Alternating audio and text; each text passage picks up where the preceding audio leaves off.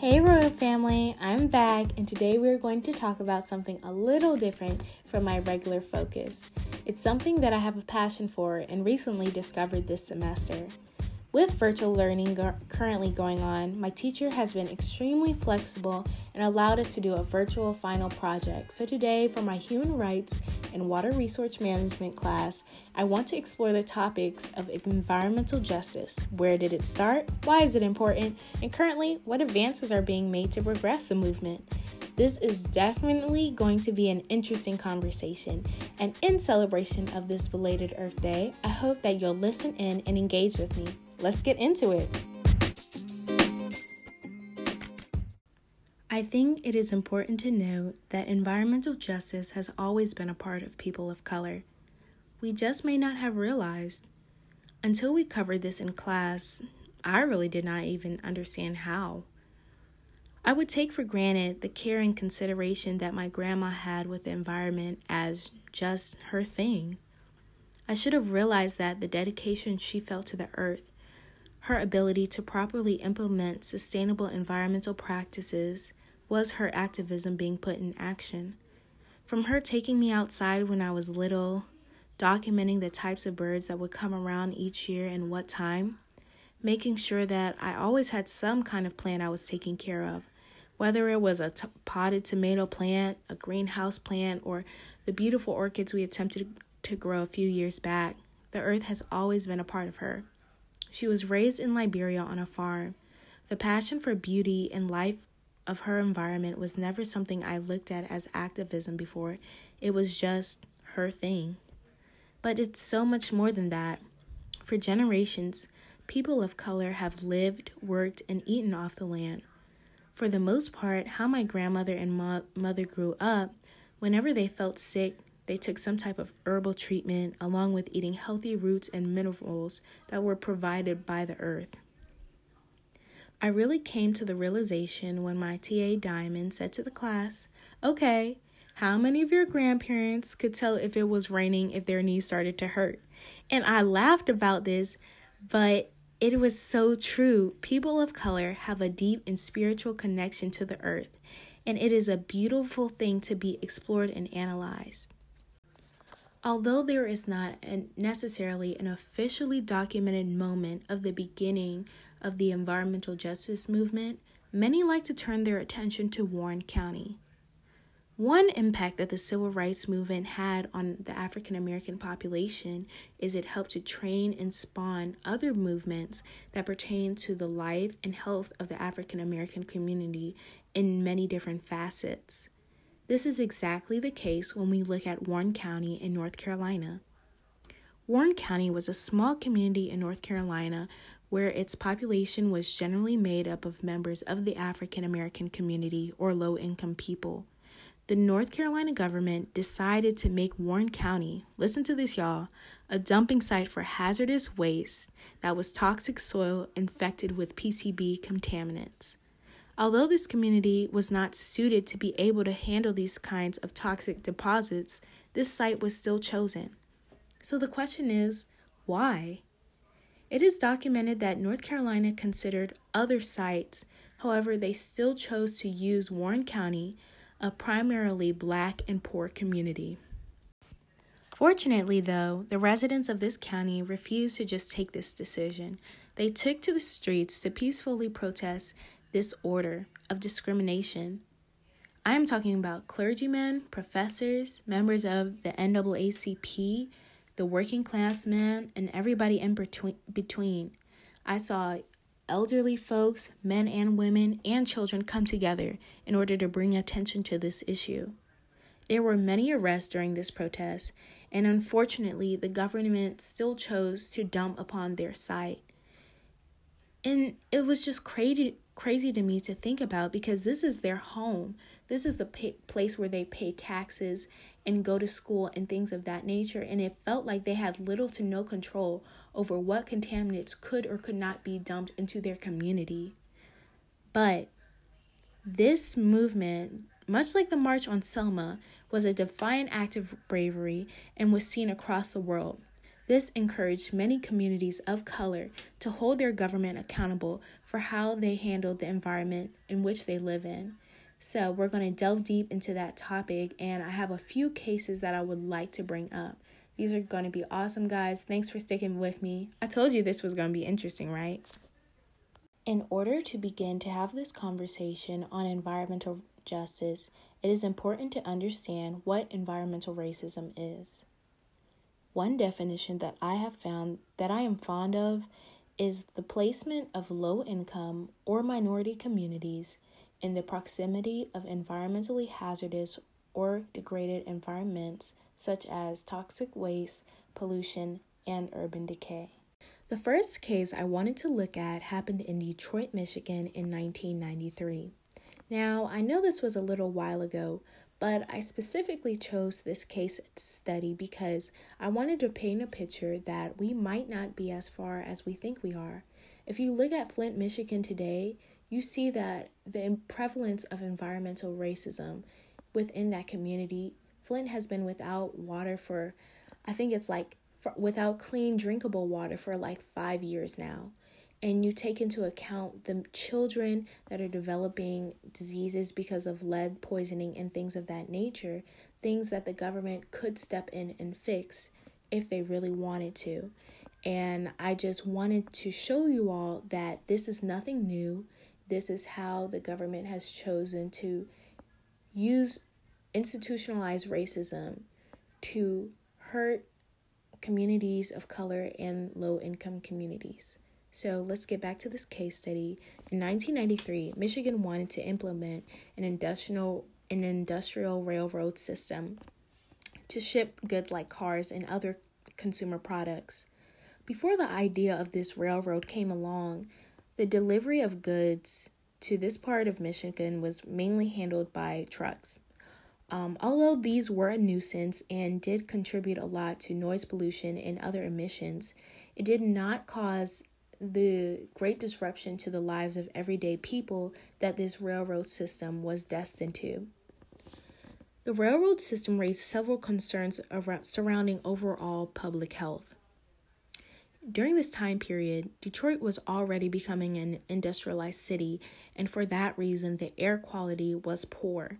Many people and children who lived there developed aggressive asthma at a higher percentage than the ordinary population, and this led to other health problems. The demographics of this population were largely people who came from low income and members of minority communities. Unfortunately, this railroad system was still built and stands today despite the warnings from healthcare professionals of the likelihood of seeing an increase in diseases like cancer, cardiovascular disease, heart attacks, and the reduced function of vital organs. So right now, I am just talking about the health impact that this decision had on the group of people. We haven't even begun to address the economic damage it placed on the backs of these people in these communities. They were forced to leave their households and businesses behind. One pattern I have seen is that sometimes the governments like to promote a new system or thing or policy and act like it is for the betterment of all people. Okay, we see this in places where perhaps water tends to be scarce and the government needs to make more drastic measures to ensure that the larger population is also receiving the water they need to have everyday functions and things of that nature. In many places, like in India, for example, they build dams to provide larger pockets of water that have a more sustainable and daily flow to ensure that the people in the city or where it's highly populated are getting their water that they need every day. But there are people on the riverbanks that live there and have farmed there for generations and generations upon generations. All they know is that land. And when you force them to move, you're not just moving people from here to a little further down on the land. You're jeopardizing their whole livelihood and the pattern they have implemented in their lives, how they decide to grow crops, the techniques they use. If you shift them from one land to another, and that land quality is different. They might not be able to harvest the same type of crops that brought them money before. So everything that you have done has completely changed the course of their lives, and they're just forced to be there and reconstruct their lives all over again without the help of the government, really. And that's just unfair. No one's life is more important than the other. I personally believe that that clean, drinkable water should be a human right, but I also feel like there is a humane way to go about things, just like in this case here. Yes, it's awesome that they wanted to bring more industrial products into the city, but they could have done it in a way that would have been less damaging to the people of that community, the people who live and work in that community, who make that community. And I think now, at a time like this, we are really seeing the impact that structural racism has on this society in America. It's not sustainable. Racism is going to be something that really hinders the growth of America moving forward, because when we try to think about life as a trickle-down mentality instead of a bubble-up, and we say, hey, let's make all these breaks for these large corporations, and the people who are the working class people will just adjust, you are really just obliterating the backbone of the economy, which is the working class man. And we see that during this time period more than ever. And going back to this situation, these people were removed from their homes, in their livelihood, and they were just forced to start over. So I think it's important that we take into account not only when someone decides they want to make a policy change, but also the impact that it has on the people of the community. The next case study that I want to look at comes out of Louisiana. In 1959, the Dow Chemical Company moved to Louisiana and began to produce a colorless, cancerous gas that was used in the production of various plastic products. Fast forward to today, the amount of companies that are currently in Louisiana and who contribute to chemical poisoning of the land and the rivers and the air that run through the Black community has skyrocketed. Honestly, between New Orleans and Baton Rouge, there are reported to be over 150 plants and refineries that produce hazardous waste and air pollution in these cities. This has led to the nicknaming of this area Cancer Alley, and over the years, the residents cynically have renamed it Death Alley due to the amount of family members and friends that they are losing to cancer. How incredibly sad. I mean, the fact that due to these companies, they are creating such heartbreak. I mean, you can't even put a price on the lives that they are costing for these people because of greed. The African American population who live, work, and contribute to this city and that are supposed to be protected by the government of this city, they have been there working off the land and present since the emancipation of 1863. Their forefathers made a space for them through their hard work and dedication by working off the land. And it is sad to say, but unfortunately not surprising, that an area that is heavily populated by Black farmers, large companies and corporations decided to park right next door in order to produce the chemicals and hazardous waste that they know aren't really affecting their community. Instead, they're affecting people of color and poor people. And unfortunately, that is something they are okay with. They're okay knowing that they are getting rich off the backs of these people that live and work in the factory. And regardless of what's going on in their life, as long as the money is coming in, they're contributing to the system, and they're okay with that because there aren't really health concerns that they're dealing with. Today, And it's crazy that today the government of Louisiana is still offering companies like this who refuse to practice safe practices in producing goods or whatever.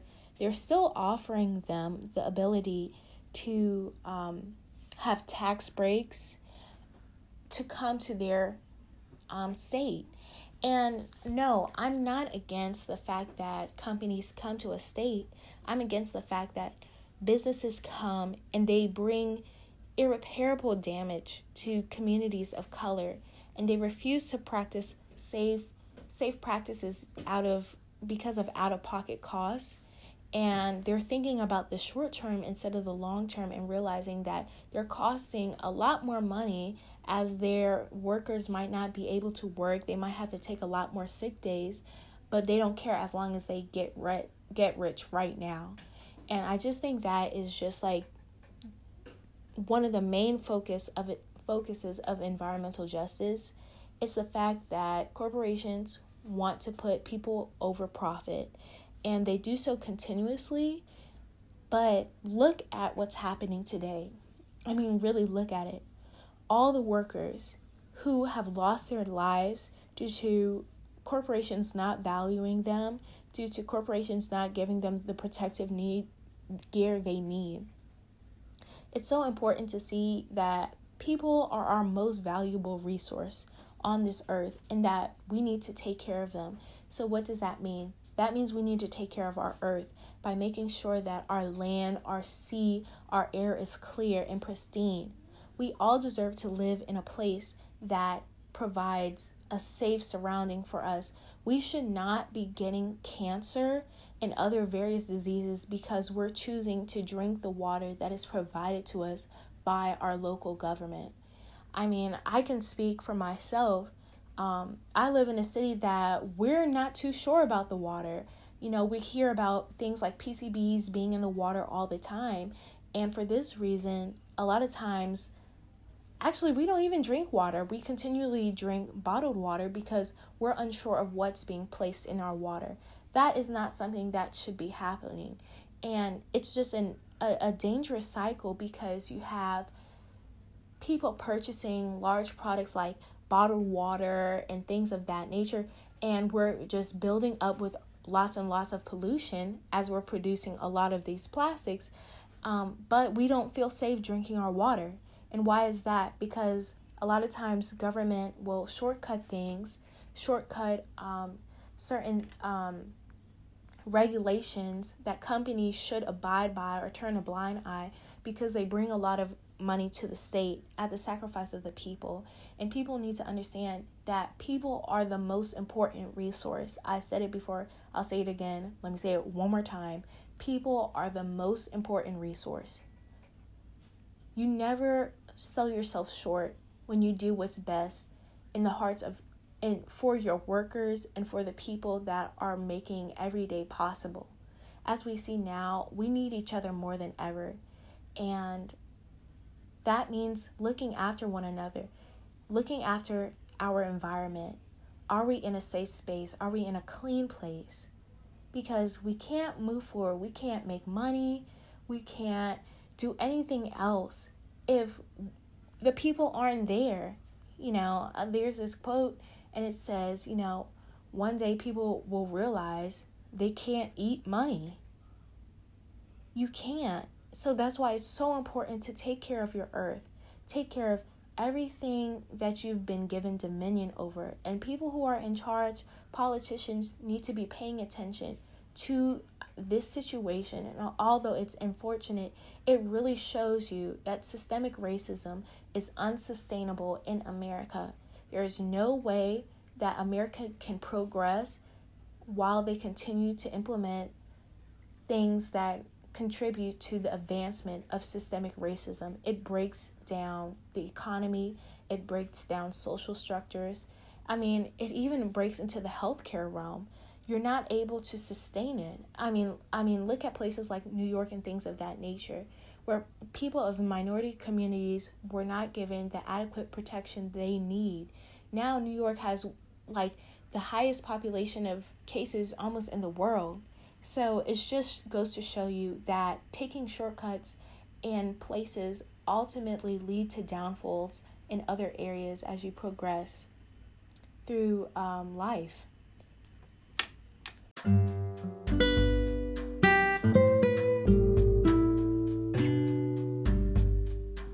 I know I hit you all with a lot of information today, so I thank you for taking the time to listen to my project.